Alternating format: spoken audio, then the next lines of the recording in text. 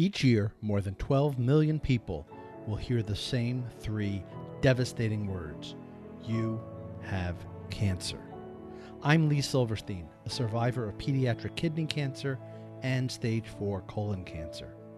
My amazing wife Linda has taught me that we have cancer because every one of us is affected by it in some way. Survivors, family, friends, and medical and support team members. And we all have a story worth telling. Welcome to We Have Cancer.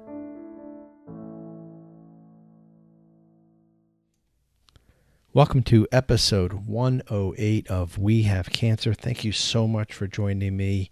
And my gratitude is at a higher level than usual today, because as you're listening to this, I am in the Moffitt Cancer Center in Tampa, Florida, recovering from right lung surgery to remove what we hope is the last metastasis, sending me quickly on the road to NED, no evidence of disease. And I rarely ask anything of my audience other than to listen, but it would mean the world to me if you're listening to this episode, if you would just give me a shout out on either Facebook, either on the We Have Cancer page or on my personal site, Lee Silverstein, Instagram, We Have Cancer Pod, Twitter, also at We Have Cancer Pod, and just say, hey, I'm going to be pretty bored, I know, laying there in the hospital recovering surgery, and it would mean the world to me to know that this episode came out and folks are listening, and it's one I know you're going to enjoy. So if you could do me that favor, it really would mean the world to me. Obviously, I'm recording this several weeks prior to the surgery, but I know I'll be laying there looking for things to do, and would love to hear from you. I really would. Did you know that We Have Cancer is available on Spotify? Spotify continues to grow in popularity. They're making a big push to add podcast content to the platform. And I'm often asked, where do I find your show? And certainly you can go to the website at wehavecancershow.com. But again, we're on Spotify. We are on Apple Podcast. We are on Google Podcast. We are on Overcast, which is the podcast player that I use on my phone. You can pretty much find us anywhere. Let's get to this week's episode and my interview with my dear friend, Candace Henley. Candace is back for a second stint on the show. I interviewed Candace way back 3 years ago, episode 12. And here we are at episode 108, and Candace is back. If you want to listen to my first interview with Candace, go to wehavecancershow.com/012. You'll hear all of Candace's backstory. And it was time for her and I to catch up and really delve into the tireless advocacy work that Candace does. She's created and has grown her nonprofit organization, Blue Hats and Bow Ties, and you can find Candace all over online. If you look for her, she's very active on Twitter. You can find her at _survivor on Twitter. You can find her on Instagram at Penelope Pitt _stop. Penelope Pitt _stop is where you can find Candace on Instagram. Those of you who are about my age, who grew up in the late 60s, early 70s, might recognize Penelope Pitt Stop as one of the less popular Saturday morning cartoons, but it was one of my favorites. I think that's Candace's way of giving a shout out to Penelope Pitt Stop. But anyway, I know you're going to enjoy hearing from Candace again, so join me now for my conversation with Candace Henley. Candace, my friend, it's so great to reconnect with you. How are you? I'm good. So much is going on. Right? So I'm trying to Yes. think, when did we last see each other? It was less than a year ago. It was in Yes. Cleveland. Yep. In it was in Cleveland, which Cleveland, was Ohio. Yep. which That's- was at the conference. And this episode is probably going to come out in November of this year, so it'll be a year. And always fun times when we get a chance to be together. But Always. I was looking back, and you reached out to me on Instagram and said, "Hey, let's do another interview." Which, thank you for doing that and sparking my memory. this is probably going to be like episode 108, I'm guessing. Yes, that's And fantastic. I'm looking at the list and it's like we first spoke over 3 years ago. That was episode Really? 12. 12. So for our listeners, if you want to hear the beginning of Candace's story, just go to wehavecancershow.com/012. But my goodness, can you believe it's been over 3 years and so much has No. happened Oh for my both of us? gosh. Yes. Yes. This is amazing. I didn't even realize that it was that long. And when I reached out to you, I was like, I really need to kind of update my story, Yeah. Yeah. and the transitions that have happened. And it's I was like, we need to do an update. So I got to ask the most important question first Yes. is how's your health? It's good. It's better. I have had challenges with bowel blockages in the last Mm, couple of years. And it's something that is to be expected from us long-term survivors. And it's not something that I've done physically, nothing I ate. It's just something that happens with scar tissue. And my last stint was in the hospital in June. And I just narrowly avoided surgery when my bowels decided that they were going like, okay, we're going to work now. mm, So, but outside of that, I'm getting my health back. So I made a decision that I was going to work out because I had been in so much pain. I'd had fibromyalgia, mm. COPD, along with, other, issues, long-term issues that they can't figure out just yet because they pop up. It's not something that they can diagnose you with. It's just something that when it happens, that's when they diagnose you with. And a good friend of mine is a physical fitness trainer, but he has a specification for people with chronic health conditions. And I told him about my stint in the hospital and that I really wanted to do something different and I wanted to reclaim my life because I was so afraid of the pain and afraid of every day I would get up I would be I was in pain management. And so now I'm in a different type of pain. It's a pain from working out.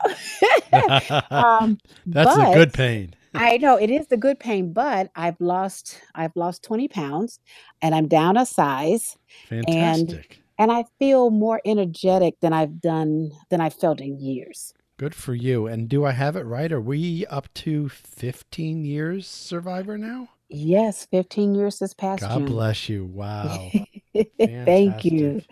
Thank you. Yes, I'm so excited. It's my 1551. I turned 15 as a cancer survivor and I turned 51 years old. Okay. So 1551. Okay, that Yes. works. That works. There might be a tattoo there. I don't know. I know. I was thinking about that. I'm working on that. Trust me. Uh-huh. And also since we last spoke, you've built a wonderful relationship with someone who's become a dear friend of mine, even though unlike you, I haven't had the chance to meet him, Dr. Andrew Albert. Yes. Yes. Here we are. I call him my partner in colon cancer crime. And he's been on the show, episode 79, I believe it was. So listeners can go back to wehavecancershow.com/079. Yes. But tell me about some of the work that you've done with Dr. Albert. Well, he had the wonderful idea to hit the corporate world to talk about colon cancer. And we had a meeting at a law firm and, well, a lunch and learn at a law firm through the American Cancer Society. And it was great. And it was also alarming because there were questions that were asked, like, what is your digestive system? And does colon cancer affect women as well?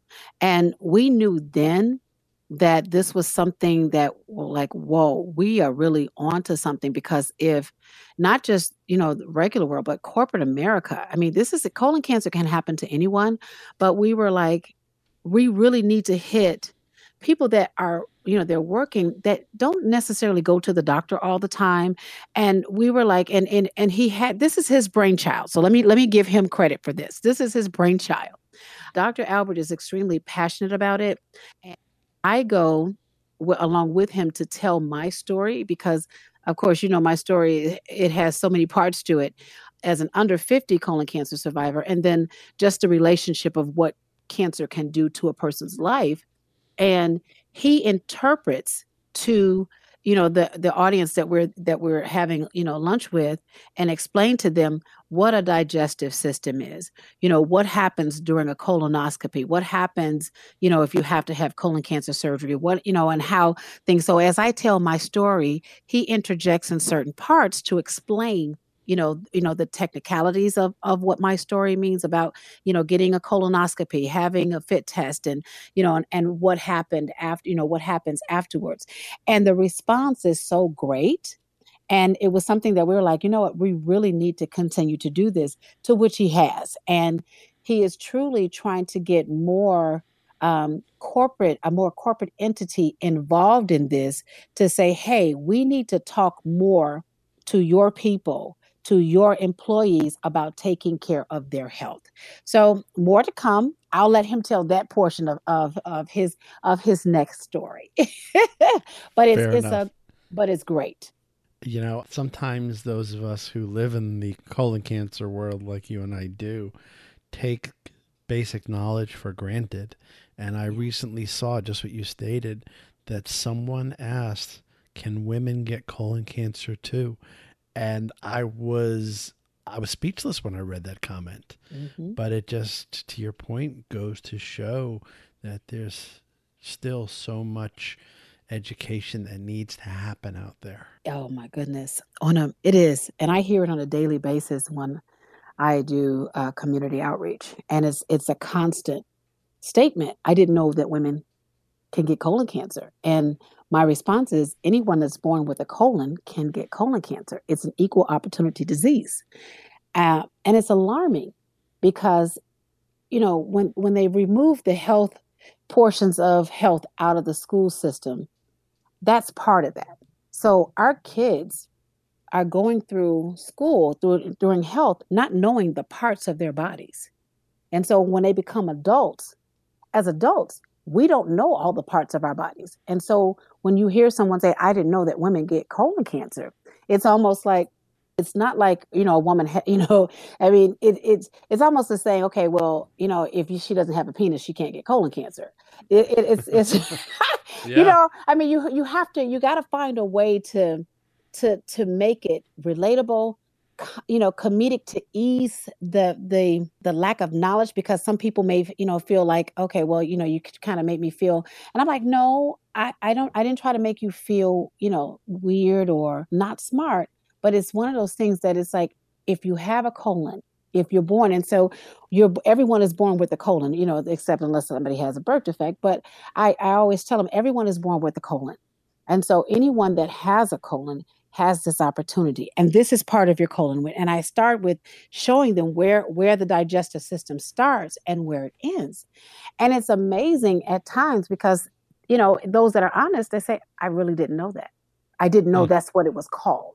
And I think in some sense that the folks overseas, particularly in the UK, where they refer to it as bowel cancer, they don't call it colon cancer. Hmm. I think they're onto something, because I think more people know that term, Yes. bowel, than they know colon. And I wonder if, hearing you say what you just said is, maybe they've got it right. Maybe that's the way to refer to it, and maybe there'd be less questions about who can get it. I know, right? Because I mean, Yeah. because everyone knows about passing a bowel, having a bowel movement, Right. Right. but we're the ones that change it from having, colon to pooping to something else. I mean, we have so many terms for it. So, Right. it's not surprising that people are confused. Sure. Yeah. Sure. Now, when we spoke, if memory serves, and I did not go back and look at my notes, but when we spoke back in 2015, you had just started with this program of reaching out to the African American churches in the Chicago community.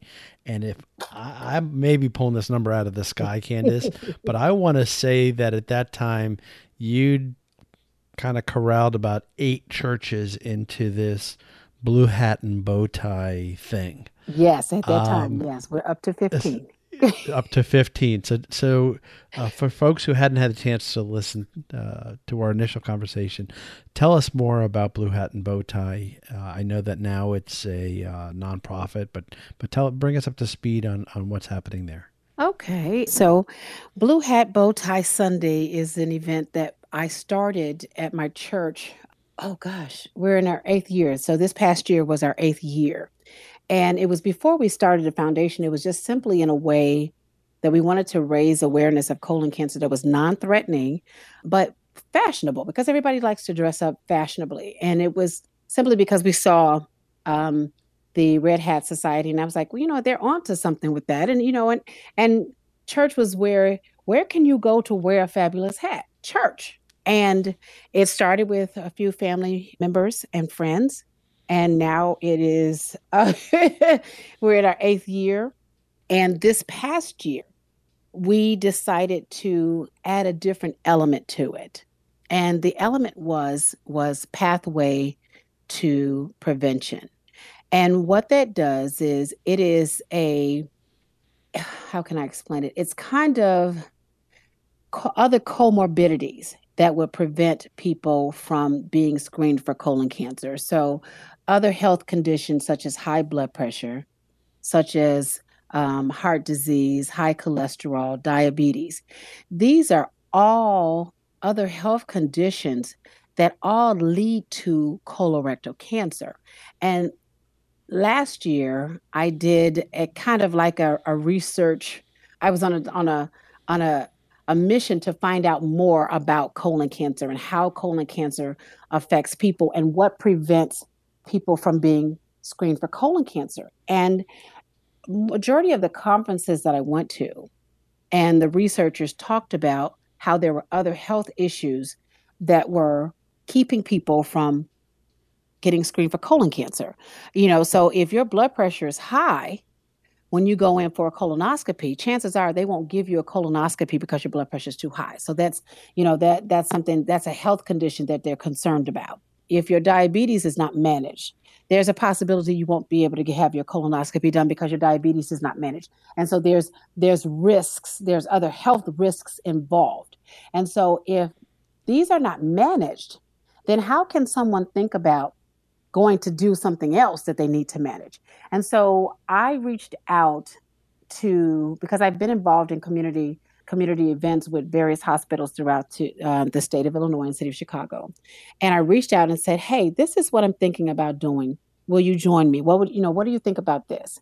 And it was offering free screenings for high blood pressure, cholesterol, and diabetes, and heart disease, as along with colon cancer. And every one of my community partners said yes. And so this past year for March, we had four major hospitals and we had five clinics. I'm sorry, five community clinics, all at my church. And my church has over 8,000 members. And they offered free screenings to anyone that wanted to. And it wasn't just limited to anyone in the church. We put the information out to various boards and, we posted it everywhere. So anyone that came to church and needed to be screened, they were offered this screening for free. And that was because we wanted to make sure that we educated people about taking care of their own health, other health issues, and why it's important to not only maintain that condition, but along with that condition, be screened for colon cancer. How was the event received by the community? Fabulous. I when I tell you I was in amazement. I sat there in awe at watching people go to the various tables and receive the information. We even had mammograms there, believe it or not. But go to the tables to be checked for their blood pressure, to receive the information about being screened for colon cancer and setting and signing up, for fit kits and going in for consultations. It was absolutely fabulous. And I was sitting there Okay. And we did this in a matter of 3 months. I mean, in January, we decided it was kind of like, okay, we had our regimen, but I was like, we really need to do something different. We're in our 8th year. We need to step up our game outside of just talking about colon cancer and having that information about the other health conditions.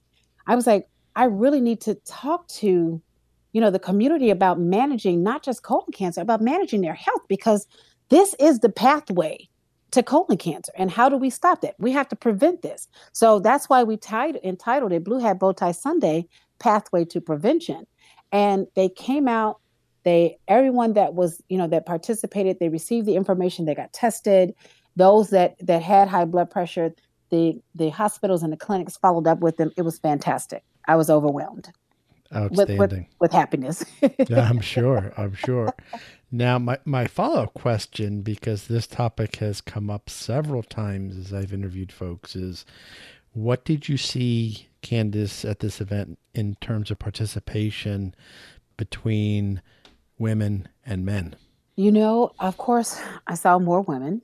I saw more women come out, but I did see a lot of wives pushing their husbands to be tested for their blood pressure and tested for their diabetes, and to talk to someone and then have them talk to or to get the information about going in for a colonoscopy. So I saw a lot of wives leading the trail, so to speak, for the husbands to be tested, and those that who had husbands that weren't there, they received the information and signed up how to have someone call, to have someone call the husband, to make sure my husband, he gets off work at this time. You can call our house after, this time because my husband needs to be tested. He's never had a colonoscopy. And I was like, well, how old is your husband? And she said, he's 67. And I was like, he's never had a colonoscopy. She says, never.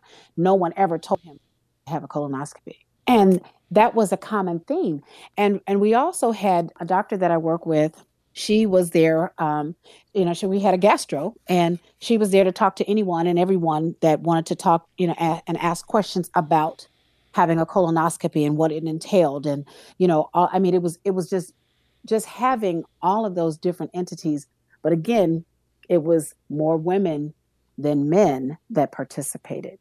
And it was more older people. And one of the things that my daughters did, and I asked them to do, is to corral younger people as well and let them know that young people do get colon cancer. They sure do. Yes. They sure do. Unfortunately, Yes. We're seeing that, aren't we? Yes, we are. And it's so heartbreaking. So this obviously has been a passion project of yours for many, many years, but I know that this isn't the only advocacy work that you do. Tell us about what else has been keeping you busy. Oh my goodness. So things have transitioned so differently than what I initially set out to do. And my goal was simply to educate, communities of color and underserved communities about being tested for colon cancer. But what I found myself doing in the last year and a half now is doing, I guess I can say it's kind of like a tour, where I'm going to conferences and I'm speaking to genetic counselors and researchers about how to engage in community outreach and talking about clinical trials and the importance of minority participation and genetic testing, and educating researchers on how to do this, because it is not something that you can there are fears of in communities of color. There are historical fears. And so I wind up making sure that when I tell my story, I am also connecting that to genetic counseling and clinical trials as it relates to my story. As you know, I have a family history of colon cancer that I had no idea about. And having known that, and not having known that when I was diagnosed, that became a very important part of my story and a very important part of my education piece too when I do talk to doctors. And I tell them, and I said, family secrets kill families. And that's something that I started talking about after my diagnosis. And then once I found out from my aunt that my father and two aunts were diagnosed with cancer. And I was like, these are family secrets that are killing families. And when I say that to doctors, it's almost like a light bulb comes on to see, their faces like, we've never heard it said like that. Yes. And I find it rewarding because I'm educating both sides. I'm educating the community about a disease that could wipe them out, but something that they don't have to die from, because if they get tested, if they know their family history, if they talk about it, if they just simply just take that extra step and going to the doctor and asking questions, they could very well save their own lives. And on the other side, I'm talking to researchers about how to go into the community and talk about genetic testing and clinical trials in a manner that is non threatening, and to understand that you're not going to get the response that you want to get right away, because communities of color are still suffering from things that have happened in the past as it relates to clinical trials. And, as you understand, the Tuskegee experiment comes up quite often. Interesting. Wow. It's still fresh. It's still a part of history that makes communities of color non-trusting of the medical community. I had never put those two and two together till you mentioned it now, but it makes all the sense in the world. And the same way with when I talk to the doctors, they're the same way. They're like, still? And I'm like, still? I'm like, do you understand? Do you know how long that happened? You know, how long that experiment was, and then how long it took for it to be uncovered. And you think about the generational mistrust that has been passed on from great great grandparents and aunts, about what happened and why they don't go to the doctors. And this is why. So every time something happens as a result of at the hands of the doctor, say, this is why I don't go to the doctor. I'm okay. I'm fine. I know when I don't feel well. And so this has happened in generations, and you have young people that won't go to the doctor because their grandfather or great grandmother have told these stories about the Tuskegee experiment and told about why they don't go to the doctors. And when they go to the doctors, they turn into guinea pigs, and they don't want to be a guinea pig. I don't want a doctor to touch me. I'm fine. And we're not fine. And that is why I do this, because I want to break that generational cycle. I'm fine, because you're not. You're dying unnecessarily from a disease that's 90% preventable. But because of generational stories, we will not go to the doctor out of fear. And I'm trying to ease that fear by telling my story and connecting it to why, had I known about my family history, I could have been tested and possibly avoided having colon cancer. And that's why it's important for them to talk about issues that happen in the family. But communities of color are conditioned to keeping things, because, I won't even say communities of color.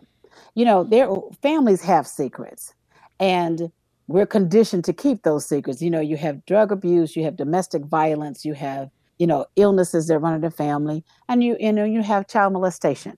So we have histories, no matter what background you have, there's a history of keeping secrets.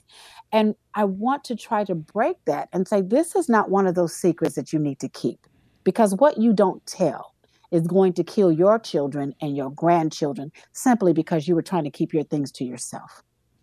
This is not one of those things you need to keep to yourself.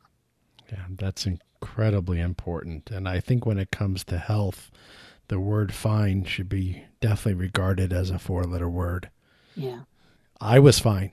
Yeah, me too. I was fine. I had no symptoms. I just went to get my colonoscopy because I had turned 50 and woke up to find I had colon cancer. And Wow. I was fine. Wow. So fine is not a gauge. Absolutely. and I also, after I was diagnosed, speaking of family history, I get from my mother, my father, Yes. that's what he passed away from. My maternal grandfather. I was like, it would have been nice to have known that. Yes. I was 7 years old at the time. I didn't know what he died from when I was 7.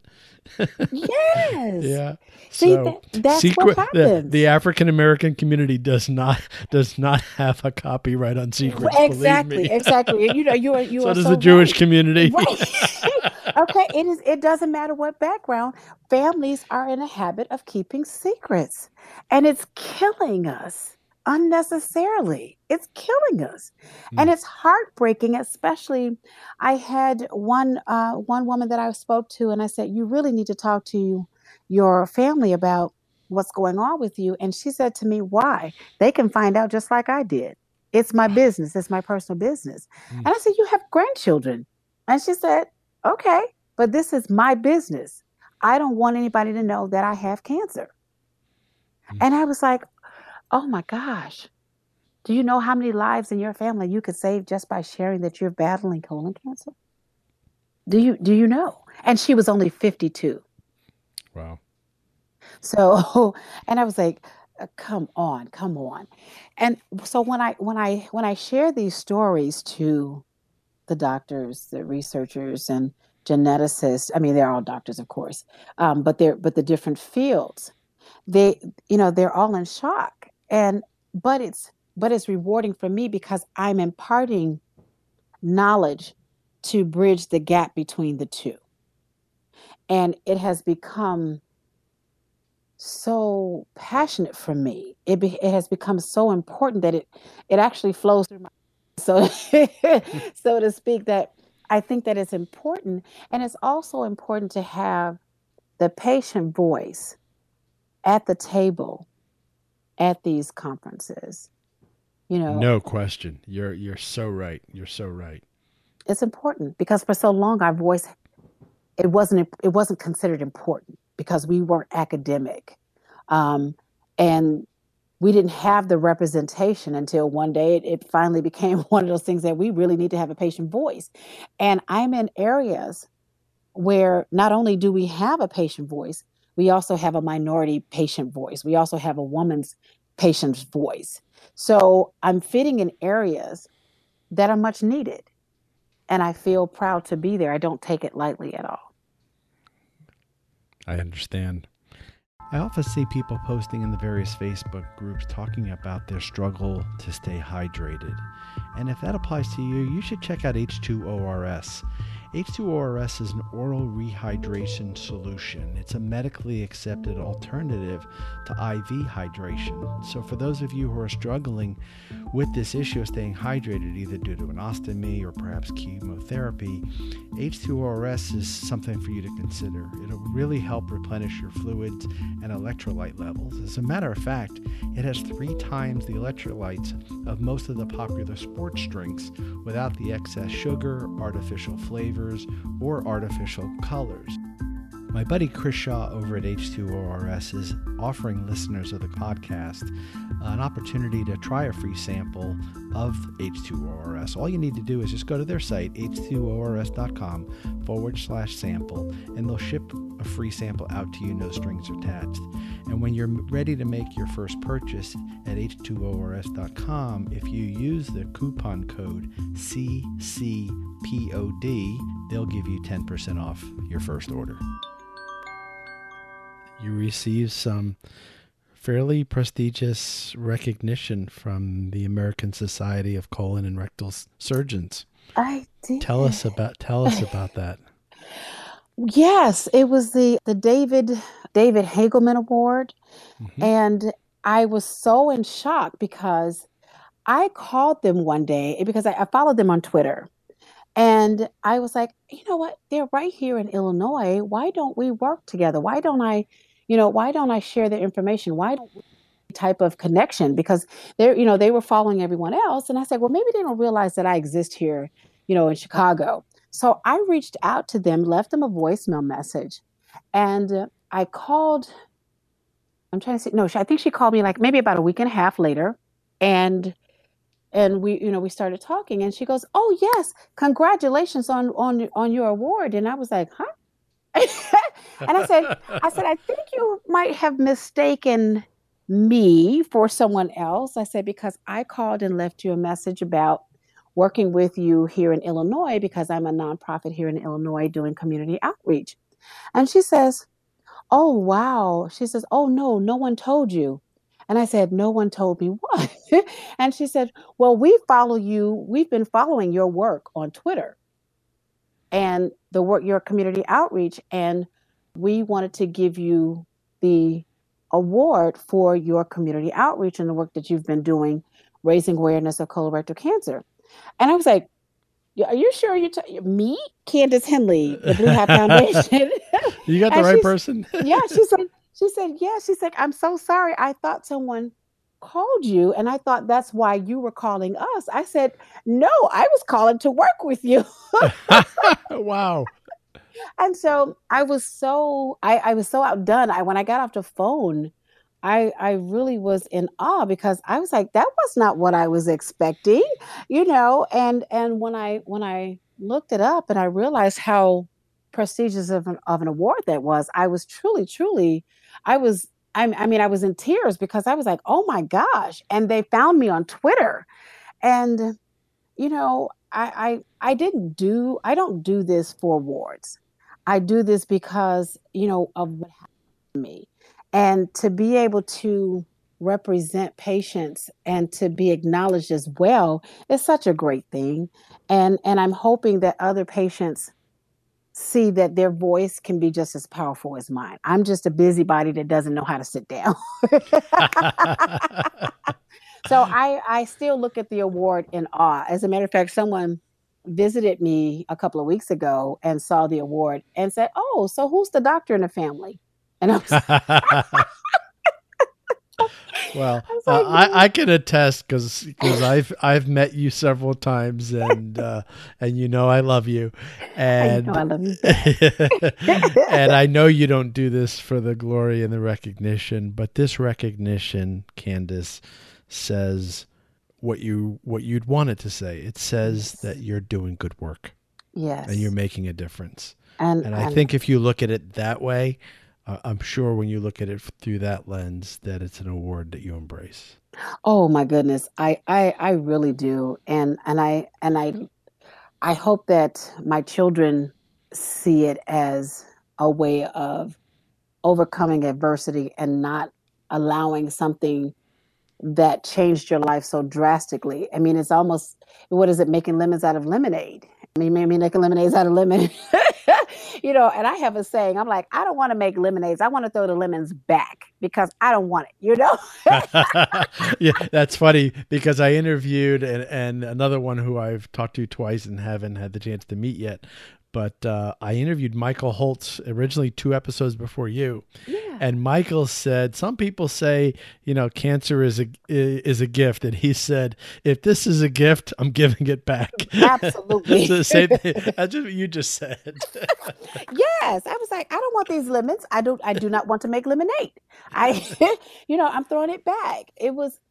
But it was something I mean, I'm still, when I look at the award and when I met them and when I went there to receive the award, I was so overwhelmed by the people, the niceness. Not that people are nice, but I mean, it was just them saying to me, we appreciate what you do. And I was sitting back like, but you guys are the doctors. You all are the ones that are out here saving lives. And to receive something like that, and being recognized from the work that they do to the work that I do, oh my gosh, it is an outstanding award. And I am truly grateful. I really am. I don't take it for granted at all. No, I'm sure you don't. I'm sure you don't. I remember during our first conversation, Candace, if I recall, that you were originally told that you had maybe 3 years or so, Yes, and here we are at 15. 15. What do you think about when you think back? Oh my gosh, I was in such a dark place those years. I didn't know. I had no idea. And I had so many emotions in my head. And I think of so much I would have missed if I was successful in my suicide attempt. And what I see now that was different then is that there's so many things in place now for patients when they leave the hospital, when they are diagnosed with cancer. And I often sit back and say, gee, I wish I had had that then. But then if I did, I couldn't be doing what I'm doing now. And so I look at it as it happens, it was 15 years ago. But when I look at it now, it seems like it just happened 5 years ago because it's still Hmm. so fresh. But then I'm grateful for the journey because it taught me so. I grew up so fast, and man, I learned lessons in life that I probably wouldn't have learned. I mean, jeez. I mean, I learned about resilience and gratitude on a totally different level. How so? I mean, we because we tend to, the sun rises every day and we expect to get up. We expect to be in good health. We expect that we're going to get in our cars and go to work and everything is going to be fine. So that's the expectation. But, so yes, we have a small sense of gratitude, but when that expectation is threatened or removed to a certain degree, it's almost as if you're starting to see from a different lens. It's like, wait a minute, these days are numbered. My I woke up today. I may not have been in the health that I was in the day before, but geez, I woke up today. I'm grateful for this day. And I tell people, I say, you never know how important it is to go to the bathroom until you can't. Hmm. Hmm. And every time I go to the bathroom, I say a prayer of gratefulness because I almost couldn't. And the pain of having a bowel blockage, the pain of going through cancer makes you look at life in a different way. You're like, I almost didn't have this.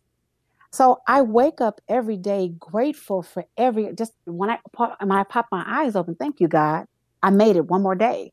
And that ache and that pain that I felt in my lower back, ooh, thank you, God. I felt that pain in my lower back, but I'm still here. It reminded me that I was still here. And no matter how bad things were yesterday, the fact that I woke up today is an opportunity for it to get better. So as long as I keep waking up, it's an opportunity to make things better. It's an opportunity for things to be better. It's an opportunity for me to see my grandchildren, my children, my mom, my family members, my friends. It's an opportunity for me to make a difference better than I did the day before or continue work that I was doing yesterday today. How many friends have we lost in the cancer community? Too many. That too many. And when I look at that, people that we've lost unexpectedly that we thought were doing very well, and so did they. And then suddenly things change. So your gratitude is, it can change in a moment. It can change ever so slightly to the left, and that would make all the difference as to whether or not you wake up or you don't.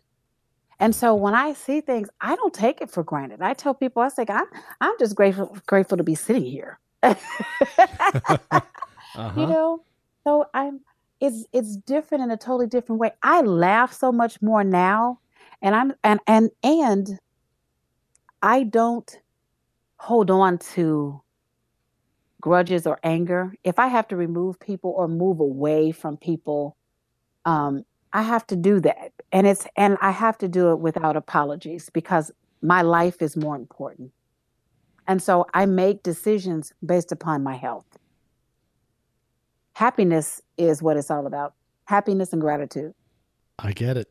I get it, and that's the way that I live my life. And as I'm talking to you, I just quickly pulled up my phone to look at pictures for two reasons. Number one is Cleveland was not the last time we saw each other. We saw each other in Marching Call in Congress, Oh my and goodness, yes, we did. and there's a picture of you and me, and I don't think our smiles could be any bigger. And I that tells, I think that's it just because does. of of your friendship and what you mean to me. But I think it's also those smiles also reflect what you just said because I feel the same way. Yes, but you know what? It's being able to, we have all been through our own separate journeys and none are alike, but the end result is the same. it's gratitude, and it's we see each other and we're like family.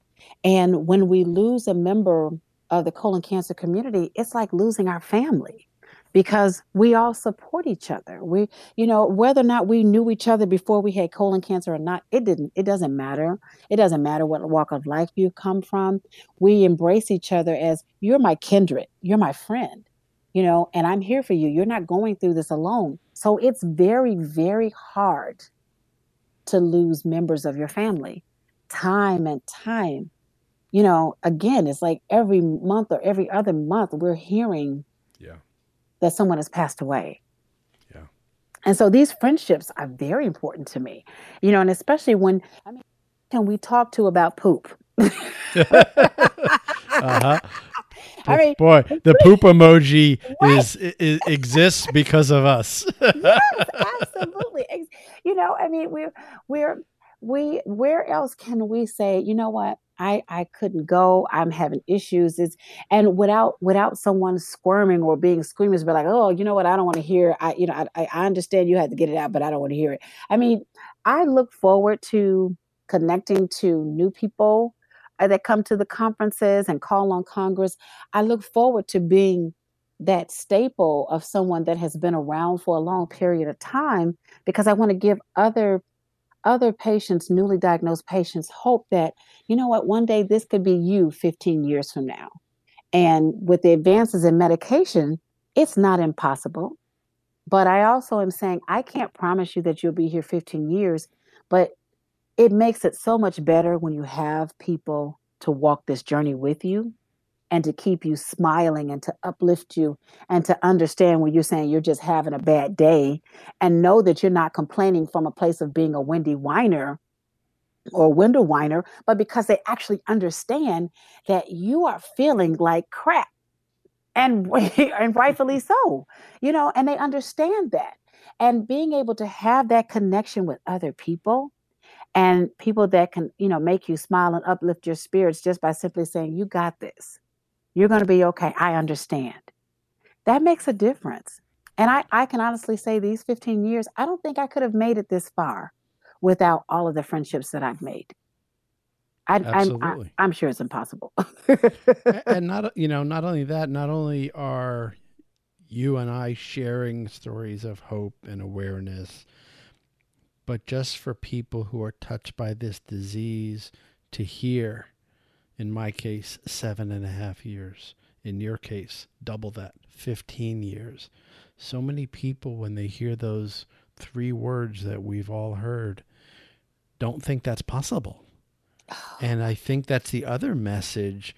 If we share nothing else, when you're out in the community and I'm behind the microphone, is to keep saying how many years it's been. Yes. Just that alone gives people hope. Yes. And ignore it when the doctor tells you a number. I don't know about you. I've never asked. I have never asked. I never will ask because I'm not a statistic. Yeah. No. I didn't. My doctor called me an either. outlier recently. Right. So that's the closest we've gotten to having that conversation. So to me, that meant I'm here longer than he thought I would be. And that's all I want to know. Mm-hmm. That's Well, all I want to know. I like that. I like that. You know what? But I agree with you. There, I don't want to know the number. I didn't want to know the number when they told me. And I think had they withheld the number from me, I probably would have been in a different frame of mind. But because they gave me a number, that's what I held on to. And I was so, I mean, it was so ingrained in my head that the maximum that I'm going to live is 5 years. And that fueled everything I did from that point on. I mean, and it's almost like, so now I don't want to know if I die tomorrow, if that's okay, fine. But at least I know that I lived life to the best of my ability without worrying about when the day was going to come, because you worry about when that day is going to come when you have a number on your head. No doubt. No doubt. And no one should, we have enough to worry about. No one should have to worry about what the doctor said, I'm going to die in 6 months. So you know Mm-hmm. what you're doing for 6 months? you're worrying about dying for six Right. months instead of living. Instead of living. Mm-hmm. Right. Mm-hmm. My favorite quote from the Shawshank Redemption: "Get busy living or get busy dying." That's right. Absolutely. Absolutely. Yes. Yes. Well, my friend, I seriously can probably sit here and talk to you for hours. But And I I could don't know talk to that you for hours. I don't know if everybody else would want to hear that, but I certainly could do that. And I don't know when I'm next going to see you, but I hope it's sooner rather than later. Unfortunately, I won't be at Colorectal Cancer Conference Oh in no. November, which I think that will have happened prior to this interview coming out, because I'll be 2 weeks away from surgery and Oh getting ready for yes. that and all kinds of stuff. But I know that our paths will cross again, as they have. And, Yes. first and foremost, Candace, continued good health to you. Thank you. And thank you for just, the tireless work that you're doing to make a difference. And you know what? You are making a difference. And I think it's spectacular. Thank you. Thank you. I'm trying. Where can people find you online? I know that Twitter and Instagram are where you, and Facebook, all three. But how Yes. do people find you in those places? Well, they can find me on Facebook. We have our own Facebook page, the Blue Hat Foundation. And they can find me on Twitter, which is colon_survivor or blue hat and the number 4 : and on Instagram, Penelope Pitstop and Blue Hat, the Blue Hat Foundation. And that's Penelope Pitt underscore Underscore stop, stop. Yes. named after my favorite. Those of you who are listening that grew up in the late 60s, that was my favorite cartoon. Yes. Not one Me of the too. more popular ones, but Penelope Pitstop. Yes. Candace, Oh, and our website, and your website, please. Mm-hmm. www.thebluehatfoundation.org. thebluehatfoundation.org. Yes. And again, for those who want to go back and listen to my very first interview with Candace, episode 12, can be found at wehavecancershow.com/012. Candace, thank you. Be well. Thank you. Thank you for listening to We Have Cancer, and thank you to our sponsors, H2ORS and the Colon Cancer Coalition, for your support. We Have Cancer is a proud supporter of Genie's Blue Angels, providing financial support to those affected by colorectal cancer.